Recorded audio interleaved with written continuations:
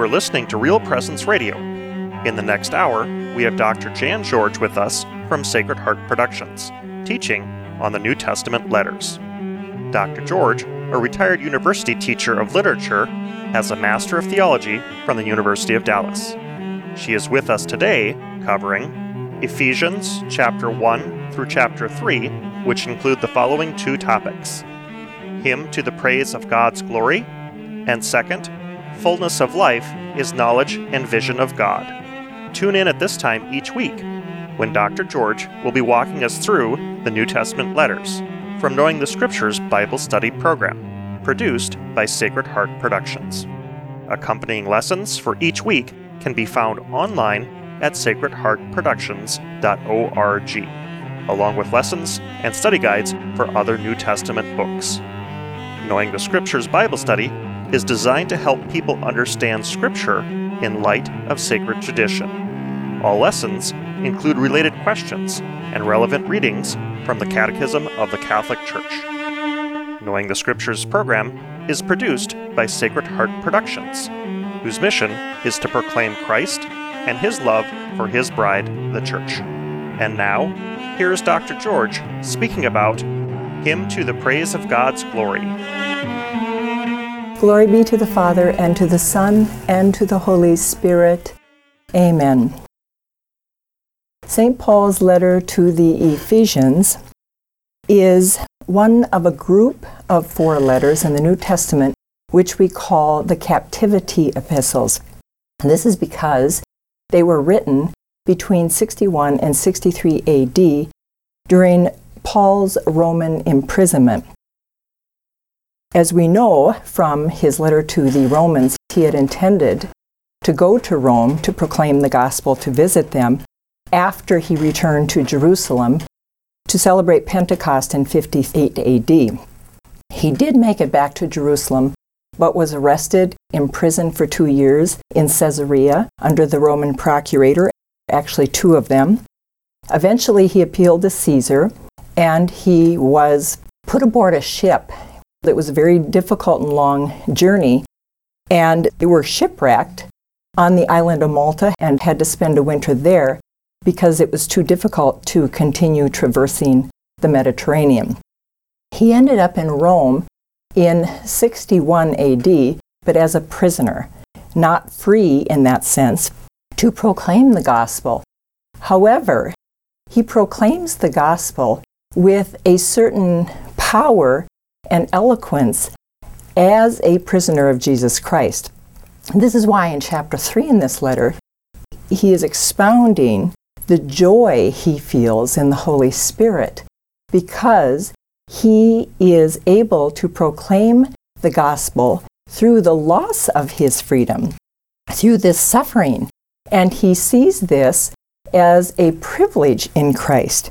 This is why he says to the Ephesians, I beg you not to let the hardships that I am suffering, the hardships that I must go through on your account, because Paul, just as with all the apostles, just as with all the disciples of Jesus Christ, understand that when God allows us to endure persecution, hardship, and suffering, even imprisonment for His sake, that He is doing this for the upbuilding of His church. He is doing this for others, for the benefit of others, for their account. So he says, do not let the hardships that I go through on your account make you waver, make you draw back in fear, make you tremble, make you lose your fervor for your life as Christians. He says, for these hardships are our glory. So the letter to the Ephesians, which is a really long and fairly thorough discourse, more so than the other captivity epistles. It is like the others in certain regards, but Ephesians is really considered one of the masterworks of the New Testament. Now, all of the captivity epistles, that is, Ephesians, Philippians, and Colossians, with the exception of his letter to Philemon, the 3 I mentioned contain hymns or prayers of blessing, of praise of God, expounding the gift of salvation. These are so profound. Probably he was drawing on phrases, verses from some of the early Christian hymns, and he was putting them in writing. And they continue to be so profound and worth our meditation that the church has included them in the cycle of the divine office. So, for example, much of chapter 1, the hymn, is contained in verses 3 to 14. The church prays a good part of that every month in the 4-week divine office cycle. We also pray from the letter to the Philippians. In chapter 2, verses 6 to 11, we pray the hymn in Colossians in chapter 1, verses 15 to 20. And we will visit that material when we get to each of those captivity epistles.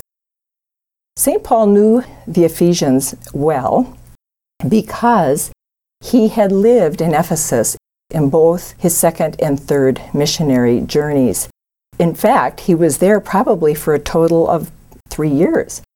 Now, during this time, he was teaching and making, so to speak, new disciples so that they could go into the regions, the towns and cities in the area of Ephesus and proclaim the gospel.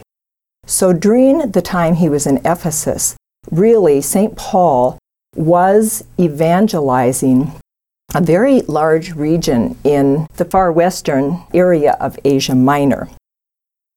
The hymn, then, which is the matter of our first question, is a hymn of praise, a hymn or prayer of blessing.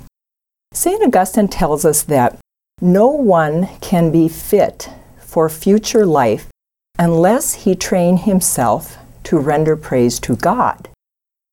Now, this is really what chapter 1 of the letter to the Ephesians is about. We should be so filled with this sense of God's blessings upon us that praise and adoration of God, thanksgiving, surrender to Him as our Creator, should simply spring forth from us almost naturally, so to speak, throughout our day. We can be on a walk by ourselves. We can be driving in our car on our way to run some errands. And we can recall a blessing of the day before. We can see the beauty of the day. We can notice the sun reflecting off the hoarfrost on the branches of the trees in the late fall. And instantly we think of God, of His glory, of His radiance. If we are uncomfortable singing the blessings and praises of God, whether in our mind or simply letting them spill forth vocally, if we're uncomfortable with that, if it's something that we don't train our souls to do, then we will not be comfortable, in a sense, in heaven. We're not yet prepared, because heaven is going to be an eternal state of praising, adoring, thanking, and blessing God for what He has done for man in making us His children.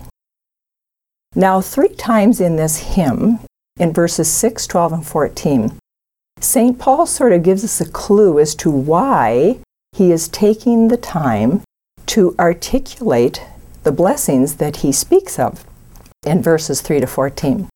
And what is that reason? He says it is for the praise of God's glory.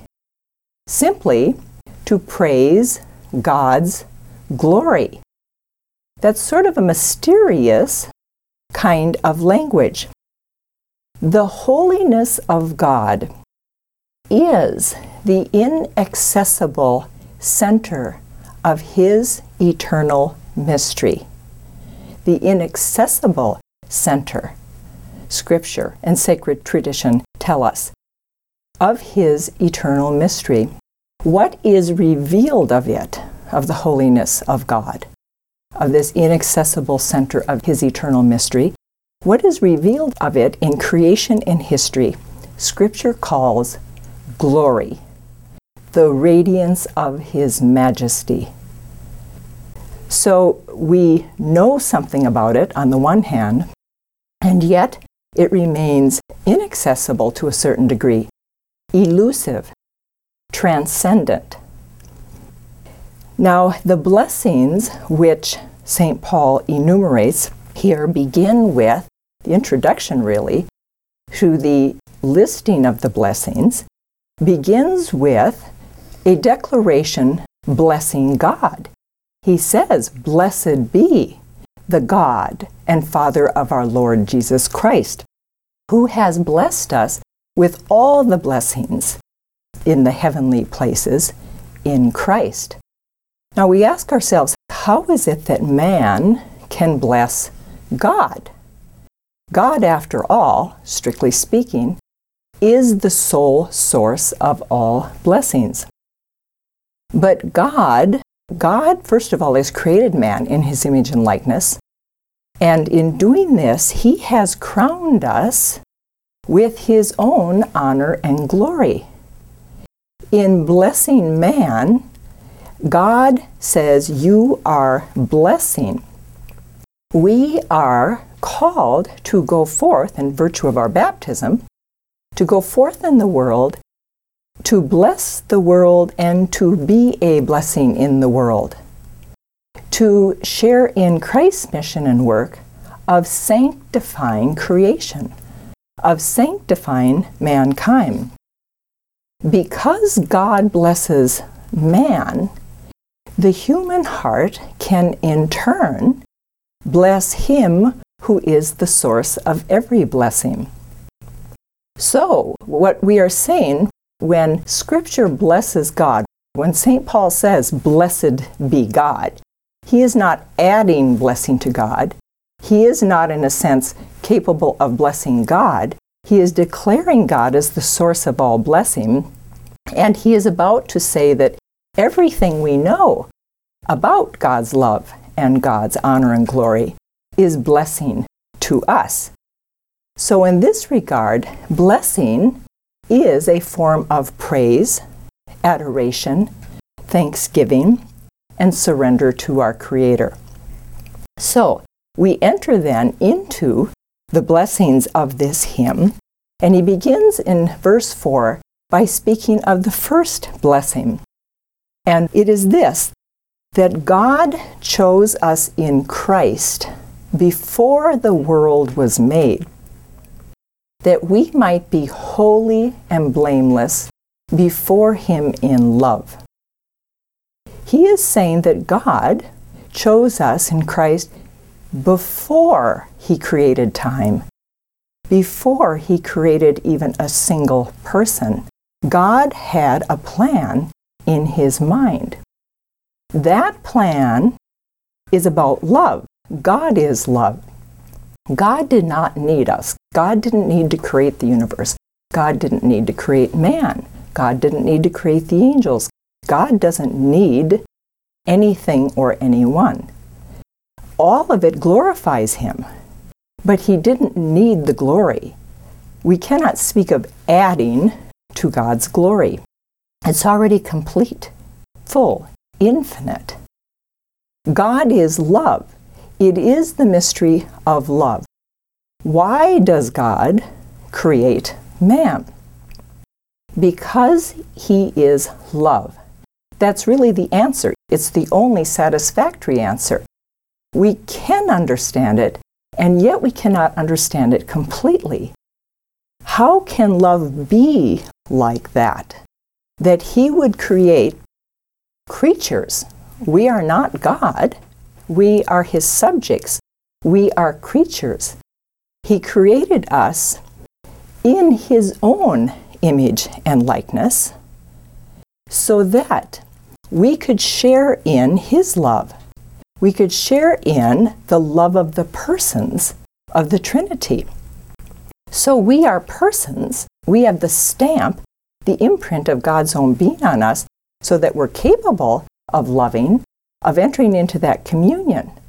This was his plan from the beginning, that we were not to be simply creatures subject to him, but to be his children, persons living within the triune love of the three persons of the Trinity. Why would God do something like this for us? Love. Love is diffusive of itself. Love wants to be shared. Love sort of needs to be shared. Love goes out to the other. Love desires communion with one like oneself. It's part of the mystery with Adam and Eve. When God creates Adam and he looks around him, there is no suitable partner for him until God gives him a bride just like himself. Bone of my bone, flesh of my flesh. He's delighted because now he can have the communion of persons with his bride. This is all, of course, a prefigurement of Christ with his love for his bride, the church. So God wants to have a family of saints, persons, angelic and human, living with him as his family. Now, before we go further into the blessings, there are two things that are worth mentioning in light of this whole lesson, because we're also going to spend a few minutes later talking about man's knowledge of God, that man's fullness of life is knowledge and the vision of God. Now, the first of these is this. The Church Fathers distinguish between theology and what the Church for 2,000 years has called the economy of salvation. The word economy is from a Greek word that was in existence, of course, at the time of Christ, at the time of Paul. Oikonomia. Oikos means house. Nomia is from nomos, which means law, custom. Essentially, an economy is a management of a household. It's how one manages, governs, orders a household according to certain laws and customs. Now, we know that economy is a word used in the secular world, but the word economy has been used by the Church from her very first days in speaking of the divine economy of salvation. Now, this must be distinguished from theology. Theologia, also a Greek word, taken from theo or theos, which means God, and logia is from the word logos or logos, word, the word of God. Logos can mean then also speaking. God speaks. It's like a discourse, a revelation, knowledge of God. Now, when we talk of theology then is the mystery of God's inmost life within the Blessed Trinity. We can't know everything about that, as we said. It's sort of the inaccessible center of God's eternal mystery. But the economy of salvation, God himself has revealed. The economy of salvation refers to the works by which God reveals himself and communicates his life. God's works reveal who he is in himself. This is amazing because we have been given divine revelation of God. So God's works reveal who he is in himself. Conversely, the mystery of his inmost being enlightens, gives us understanding of his works. So the Church, in speaking of this, says analogously, it's similar among human persons. Think about it. A person discloses himself in his actions. We know this to be true. Jesus himself says, it is by his deeds, by his fruits that you shall know the person. So a person discloses himself in his actions. The better we know a person, the better we understand his actions. Let's take a holy servant of God. For example, Blessed John Paul II, Blessed Mother Teresa, of Calcutta. We came to know these people in their actions. We came to know their great love for God, their zeal for proclaiming the gospel, their strong faith, their uncompromising service and love for the truth. Now, on occasion, they would surprise people by what they would say or do in certain circumstances. But we had come to know enough about them as a person that we, in contemplating the matter, could come to understand their actions. And being done in the Spirit, if we have the Spirit of the Lord in us, we not only understand their words or actions, which otherwise baffle many, we are amazed by them. Now, they're creatures. They're imperfect people. But Jesus is God, and he did this all the time in the Gospels. Jesus was disclosing, revealing the Father in his teachings and in his actions. The more we know Christ, the better we know the Father. And the more we know Christ and the Father, the more we understand the economy of salvation. So, secondly then, the whole divine economy is the common work, we must remember, of the three divine persons. God is one being, three persons in one God. The Trinity has one and the same nature, one and the same operation. The Father, Son, and Holy Spirit are not three principles of creation, but one principle. However, each of the three divine persons performs the common work, in other words, the economy of salvation, according to his unique personal property. It's a mystery indeed, but God has told us much about it. Therefore, we commonly refer to the first person of the Trinity as Father and Creator of the universe. The second person of the Trinity we know as the Son and the Redeemer of the world. The third person of the Trinity is the Sanctifier, the love between the Father and the Son. But whatever the Father is doing, the Son and Spirit are doing. Whatever the Son is doing, the Father and the Spirit are doing. It is common work. St. Gregory of Nazianzus, one of the Greek church fathers, speaks of God's progression, that there is a progression of God, a progression in the revelation of the persons of the Trinity. But from the very beginning, it's one plan in the mind of God. It is one plan of Father, Son, and Holy Spirit, carried out commonly as one work, performed by all three persons. Now, this plan exists in eternity, before anything is created, time or man. God knows he will create man, he knows why he will create man, and the plan is set in motion. Even after man, who is crowned with God's honor and glory, turns away from God, love goes out to save the beloved, the one that he loves. Scripture says that by sinning, man fell short of the glory of God. God comes and bestows on us, restores us to glory, and even elevates us, exalts us to a new and higher glory.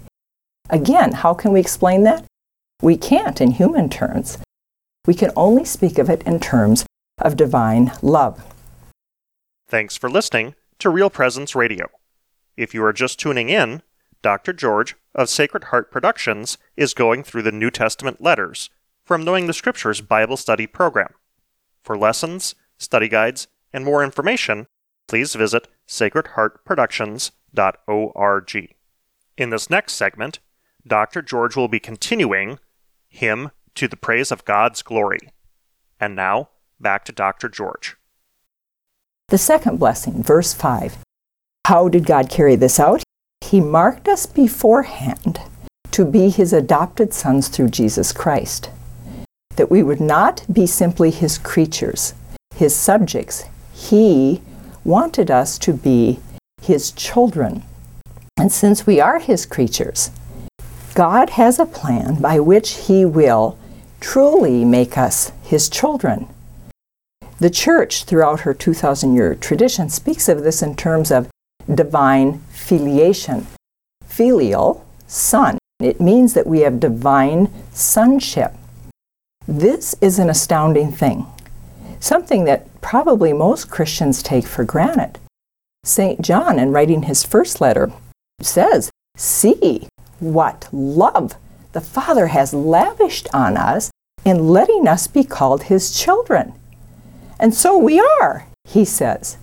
We are truly sons of God because we have been adopted by him through his Son. It begins with the mystery of the incarnation, that God becomes man and takes to himself our humanity. Now, we're made in the image and likeness of God from the very beginning. We have the imprint. We already look like the persons of the Trinity, even in our bodily form. God is pure spirit. But God also knew that in the fullness of time, the second person of the Trinity would become the Word incarnate. So there is a way in which, even in our bodily form, we are made in the image of God. Adam, the first person created in his spirit and material being, was created in the image and likeness of God. That's a profound thought in terms of thinking of us with our corporal body. So we are adopted children of the Father. Some of the saints write about this divine filiation, and they contend that so many Christians pass through life without really appreciating or understanding what it means to be children of a Father who loves us in such a way. We know that on earth there are wonderful fathers who are tender, merciful, compassionate, loving, helpful in every way to their children, and we hold these up as model of father, but they're imperfect examples of the true model of fatherhood in God our Father. And so, if we understood God as Father, the Father he is, we would approach him as, for example, St. Teresa of Lisieux did. St. Teresa of Lisieux would fall asleep sometimes in doing her prayer of thanksgiving after Holy Communion. Now, this might almost scandalize some people. It didn't scandalize St. Therese. She was so childlike before the Father. The way she viewed it is that God the Father had simply picked her up and had drawn her to himself, held her against his heart, that she, in resting in the arms of her Father, fell asleep in perfect happiness and bliss. She says, if a father picks up his little child and holds that child lovingly, would he be angry if the child fell asleep in his arms? This is the same one who was very sensitive to sin, who had deep, profoundly deep reverence for God. And yet, she understood what it meant to be a daughter of her Lord and Creator, who was Father to her. This is the blessing St. Paul is talking about in verse 5. In verses 6 and 7, he mentions the third blessing. Such was the free gift, he says, that God gave to us in his beloved. In other words, he is saying this whole plan that God had in mind, he then fulfilled in the fullness of time. This is the work of redemption. So that when he moves on to verses 9 and 10, he is talking still about this mystery, but he says, God not only fulfilled his plan, but he gave us the wisdom to understand that plan, to understand what he was doing for us and what he destined us for. He gave us his own Spirit to understand he revealed the person of the Son, the one through whom we are adopted by the Father. He revealed the mystery to us openly, explicitly. God becomes man, and he says, here, this is my plan. I'm going to show you in a way you can understand. And so that blessing is about the revelation of the mysteries of the incarnation, the life, passion, death, resurrection, and ascension of Jesus Christ. It has been made known to us.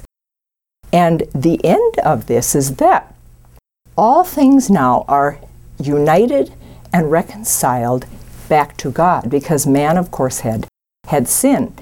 Man, in sinning, had separated himself from God. In a sense, there is a separation, heaven from earth. Scripture speaks of this. Man, in turning away from, in rejecting love, cut himself off from love, from heaven. So heaven and earth had to be united. Because we violated love, we didn't have the love of God in us, which also meant we could not love one another as children of God. So there is a separation between heaven and earth, and there is a fragmentation or separation among mankind on earth. St. Paul, towards the end of chapter 3, is speaking about, well, actually he refers to it in both chapters 2 and 3. He talks about how God was reconciling the world to himself, was uniting everything in his person. So what he says is, the purpose of what he was doing was to create a single new man out of the two of them. He's talking in this case about the Jews and the Gentiles, which really comprise all of mankind, because it was the chosen people and then everybody else, not among the chosen people. And in his own person, he killed the enmity, the hostility. At the end of chapter 3, he talks about how in Christ, that in his person on the cross, the breadth and length, the height and depth of creation, of mankind, is brought together in one body, so that he unites all of mankind, and he unites God with man in the very image of the cross. This is being done, it's being completed in the person of Christ. Consequently, he is the Lord of creation. He is the Lord of the cosmos. He is Lord of heaven and earth, Lord of the past, the present, and the future. He has gathered everything back to himself. St. Paul, in writing his first letter to the Corinthians, speaks about this, and Scripture in several places talks about how everything is destined to be subjected to Christ. As Scripture says, he will reign on his throne until all his enemies have been made his footstool. And in the end, all, not only the friends and children of God, but even the foes, the enemies of God, everyone in heaven, on earth, and under the earth shall bow at the name of Jesus. Everyone shall. And once everything is subjected to Christ, Christ will in turn subject himself to the one, God the Father, who has subjected everything to him. So St. Paul, in describing this, says, when Scripture says that everything is subjected to Christ, this obviously doesn't include the one, God the Father, who subjected everything to him. When everything has been subjected to Christ, which will be at the end of time, he will return as Lord of Lords, as King of Kings, in full glory, power, and majesty. The Son will subject himself. Now think of this. He will gather the entire cosmos, all of time, from the beginning of time to the end. Everything he will gather in himself, and then he will subject himself to the Father, which he's already done because he lived on earth in obedience to the Father, with the whole of creation taken to himself. So it's been completed. It's been accomplished once and for all, but it will continue to be accomplished till the end of time. Then he will subject himself to the one who subjected everything to him, to his Son, so that, as St. Paul says, finally, at last, God may be all in all. Everything will be in its rightful order once again. The last two blessings, verses 11 to 14, Paul specifically talks about the blessings of salvation history, in the course of salvation history. And in the first of these, he says, "It is in him, in Christ, that we have received our heritage." Now we, he's speaking of Israel, the chosen people, that was marked out for us beforehand. As we spoke in our last lesson, God chose a people to prepare for the coming Christ, a people who would be a light to the nations. God revealed that there is one holy mountain, one holy city, one temple, and he wants to draw everyone to himself. These are signs of God, of course. Now, he did this in Israel so that Israel would be a sign of messianic hope to the whole world. So God chose them.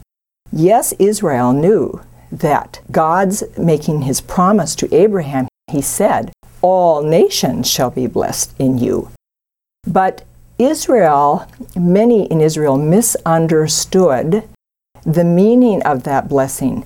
They knew that they would be exalted as God's chosen one in the end. But they thought that their exaltation would mean that finally things would turn around, and that while they were small and oppressed by all the great nations around them and treated as a nobody, that one day God would exalt his people and that all nations would pay homage to them, that they would be placed at the footstool of Israel, so to speak. This is why even the rabbis had sort of a derision or contempt for the Gentile nations. The Gentiles, they knew, were all the other nations, not the chosen people. Now that was true, but it's not that God didn't intend salvation for them. Salvation was to come through Israel. Israel was the preparation. So there were many in Israel who were surprised to find out that Christ's coming was the salvation for all, and that he would gather all peoples in one body. In chapter 2, St. Paul's speaking of this when he says, "Do not forget, I say, that you," now he's speaking to the Gentile Christians, "you were at one time separated from Christ and excluded from membership of Israel, aliens with no part in the covenants of the promise, limited to this world, without hope and without God." He's saying this not to make them feel bad. He wants them to appreciate what they have been given. They have been given full membership in Israel. But he goes on to talk then about how God has reconciled the whole world in one body. Now that body is Christ's body on the cross. But the church is born from the pierced heart of Christ, the bride, the new Eve. And so the body is Christ's body, but that body is also the body of the church. The Jews had to understand that they were members of a family of God where all were equal. That's why St. Paul says, there's no longer Jew and Gentile for us. There's no longer slave or freeman, male or female, or whatever other kinds of distinctions we have. He said, we are all one. We are members of one body, so that the church is one, and she has always acknowledged, therefore, one Lord. St. Paul will talk about this later in his letter to the Ephesians, that the church acknowledges one Lord, she confesses one faith, she is born of one baptism, she forms one people, she is given one life in one spirit for the sake of one hope. We're all together as one. So the final blessing, of course, is the blessing he speaks of that God has done for the Gentiles. He says, and now you too, in verse 13. You have heard the message, the gospel of your salvation, and having put your trust in it, you have been stamped with the seal of the Holy Spirit of the promise, who is the pledge of our inheritance. Once we have been sealed by God Himself. He has put His mark on us. That mark is His pledge, His guarantee. It's as if He is even saying, He's drawing a line in the sand and saying even to the demons, you don't cross this line. You shall not touch a hair on the head of one of my holy ones. And of course they can't, because they see the seal of God on us. They're all the more interested in us. They tempt us. They try to derail us. They try to get us to cross over the line. They try to lure us by false promises and illusory things, and so on. They can't harm us or touch us unless we ourselves allow it. It is only through sin. It is only sin, really, that we need to be, in a sense, afraid of. Now, we have no fear with the Spirit of God in us. We have the strength of God in us. And through our obedience of faith, we have every confidence that we cannot be harmed or touched by the evil one. But the thing we must revile in our lives, have nothing whatsoever to do with, is sin. That is the only thing, the one and only thing, but it is a great thing because it can sever us forever, for all of eternity, from God, from our life in God.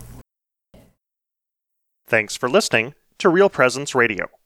If you are just tuning in, Dr. George of Sacred Heart Productions is going through the New Testament letters from Knowing the Scriptures Bible Study Program. For lessons, study guides, and more information, please visit sacredheartproductions.org. In this final segment, Dr. George will be covering Fullness of Life is Knowledge and Vision of God. And now, back to Dr. George. The second and third questions of this lesson really function almost as a unity because they talk about the knowledge of God that we have been given in Christ. And St. Paul, in several places in just the first half of this letter, speaks of his deep desire that we would come to understand what God has done for us, the life He has given us in the person of His Son. We need to have that understanding, real understanding, so that we will embrace that life, so that we will live that life more fully. He actually speaks of this desire in terms of a prayer to God the Father, even as he writes, "May the God of our Lord Jesus Christ, the Father of glory, give you the spirit of wisdom and perception of what is revealed, to bring you to full knowledge of Him," he writes at the end of chapter 1. Now, we've spoken a little bit about knowledge of God. Even when God reveals Himself, He remains a mystery beyond words, beyond man's complete understanding. Strictly speaking, we cannot have complete knowledge of God. As St. Augustine says, if you understood Him, it would not be God. If we had a sense that, I think I've grasped this business of the three persons in one God, St. Augustine would tell us, well, you can be sure then you haven't. When we think we have grasped something, I think I understand the glory of God, I've studied it in Scripture, we can be sure that in thinking that, we have not grasped it. Yes, we can go far in understanding, in wisdom and knowledge, through the power of the Holy Spirit and through the life of grace. But for all of eternity, we are going to contemplate the mystery of God, and we will never exhaust it. So, strictly speaking, we can never have that full grasp or understanding of God in His eternal mystery. On the other hand, we have indeed received true knowledge of God. God has revealed Himself to us. This is the profound reality of the incarnation and the power of the resurrection. Remember what Jesus says, it's recorded in the Gospel of Matthew.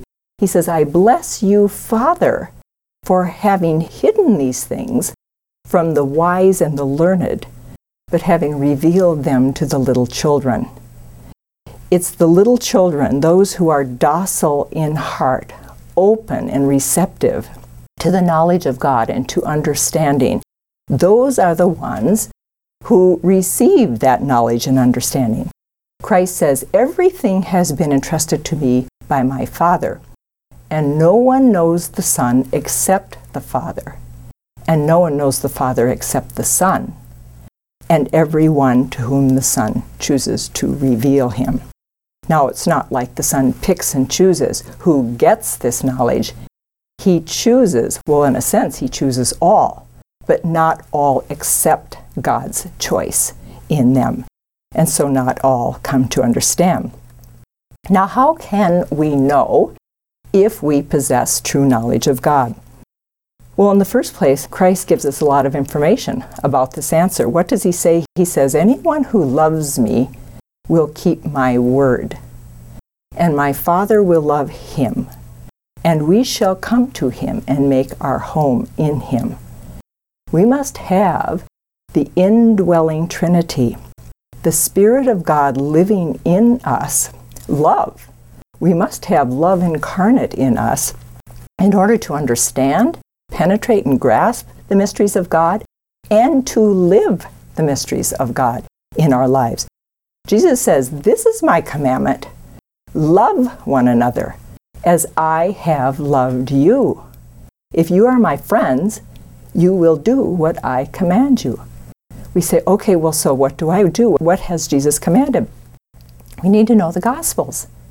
We need to study all our life long the person of Christ. He is the Father's command to us. The Father himself says, "Listen to him. This is my beloved Son. Listen to him." In other words, listen with our mind and heart. Listen and follow. St. John says in his first letter, "Everyone who loves," because remember, God is love, "everyone who loves is a child of God and knows God." Now he's speaking here about that divine filiation. "And whoever fails to love does not know God, because God is love."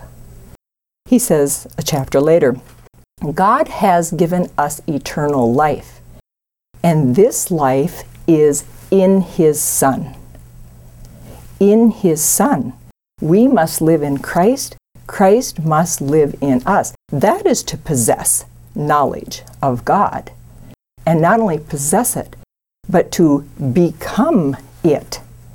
To become another Christ living in the world. St. John goes on to say, "Whoever has the Son has life, and whoever has not the Son has not life." Right after this, he says something very interesting.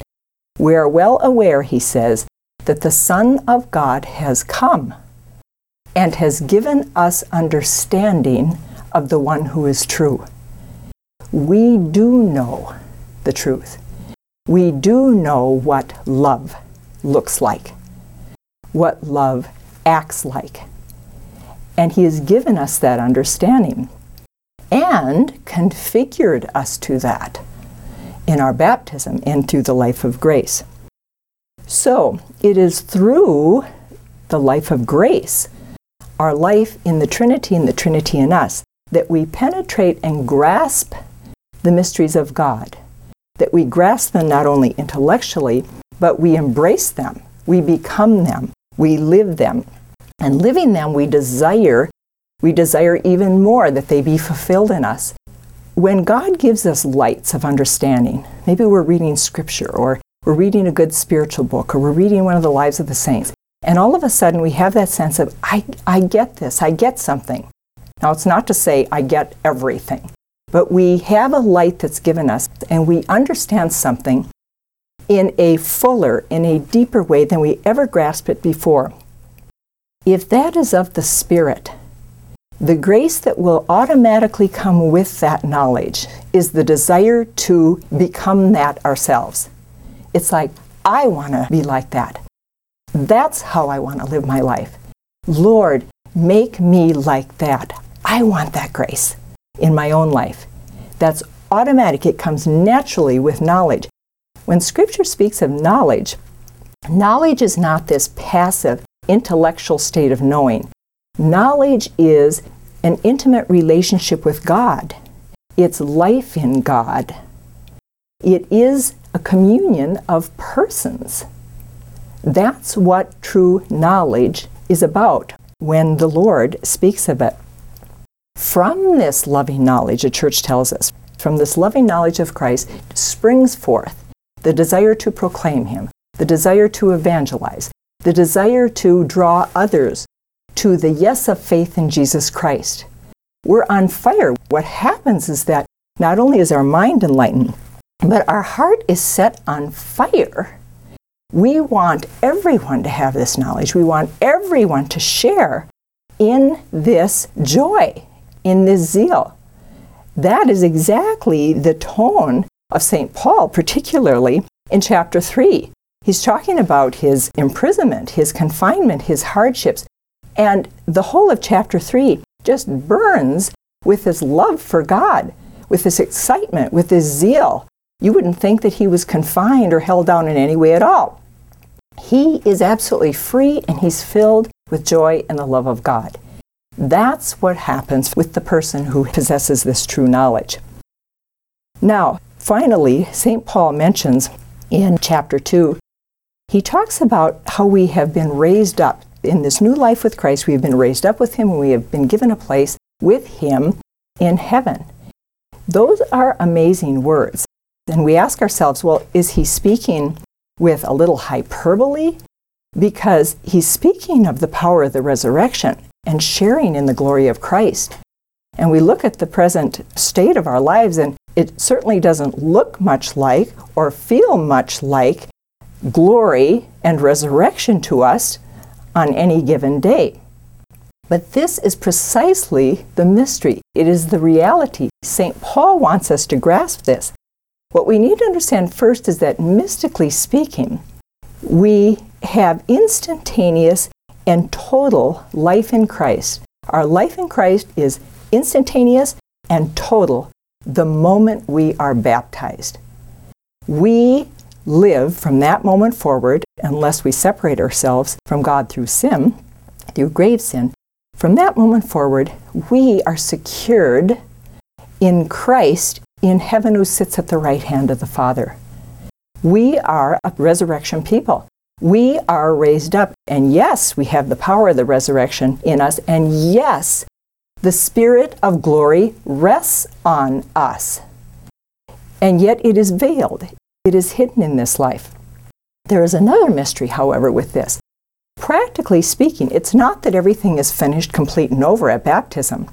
God, in His generosity, in His merciful and good plan, allows us to live out our lives on earth in Christ, growing degree by degree in holiness and glory, so long as we are on earth.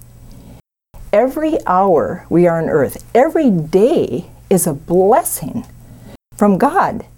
It's another chance to grow in holiness and glory, so that the degree of our eternal beatitude is not decided until the moment we take our last breath. Every hour is a new opportunity for us to grow. There is no ceiling, there's no limit to the degree of holiness to which we can attain. Why? Because love is limitless. Love is infinite. There is no limit to love's measure. This is profound. And so, we have been given the power of God Himself, the power of the resurrection, to carry out this magnificent work. We have God in us, working with us. That's why at the conclusion of this, St. Paul says, "Glory be to Him whose power working in us can do infinitely more than we can ever ask for or imagine." Some of the readings for question 3 touch on catechesis and the sacramental life of the Church. We have to see them in light of what God is doing for us. This is why the Church takes very seriously her obligation to continue catechizing her people, so that the more knowledge we have, the more understanding we have of the mystery of God, the more we open ourselves up to be recipients so that we can grow in holiness and in love. But we need the sacramental life of the church. We have been given 2 sacraments that the church celebrates, that the people of God celebrate daily, the world over until Christ comes again. The sacraments of confession for the healing of our souls, all our sins, vices, stumblings, imperfections, all of them are rooted in the wounds of the human heart. And in confession, God heals us. He heals us in the depths of our being, in places we don't understand or know much about, that we can't even articulate what the problem is. God is healing us. And secondly, the sacrament of the Eucharist, whereby we are united with our Lord. We consume our Lord. We become Him whom we eat, the food of heaven. And as the Church tells us, it is especially in the sacrament of the Eucharist that Christ Jesus works in fullness for the transformation of mankind. So with this in mind, it is a mystical life we have to understand that we are living. We tend to think of the mystics as those who have extraordinary graces of interlocution, levitation, or whatever. But there is, in a sense, an ordinary kind of mystical life that we all live in virtue of our baptism. We are mystics because we have been inserted into the mysteries of Christ. And our life mystically is hidden with Christ in God. We are members of the mystical body of Christ. So, as St. Irenaeus says, we need to understand that the glory of God for man, that is, the glory of God is man fully alive. We want to glorify God. It is to be fully alive in our whole being. And man's life, he says, is the vision of God. We want fullness of life, then we must attain to vision of God. Now, as much as possible, and of course in heaven, God will grant us that vision in the beatific vision. Glory be to the Father, and to the Son, and to the Holy Spirit. Amen. Thank you for listening to Knowing the Scriptures Bible Study on Real Presence Radio. Lessons, study guides, and additional materials can be found online at sacredheartproductions.org. Please tune in next time while we continue the New Testament letters. Dr. George will be covering Ephesians chapter 4 through chapter 5, verse 20, which include the following 2 topics: our unity in view of many differences, and second, sin is darkness, holiness is light. Knowing the Scriptures Bible Study is designed to help people understand Scripture in light of sacred tradition. All lessons include related questions and relevant readings from the Catechism of the Catholic Church. Knowing the Scriptures program is produced by Sacred Heart Productions, whose mission is to proclaim Christ and His love for His bride, the Church.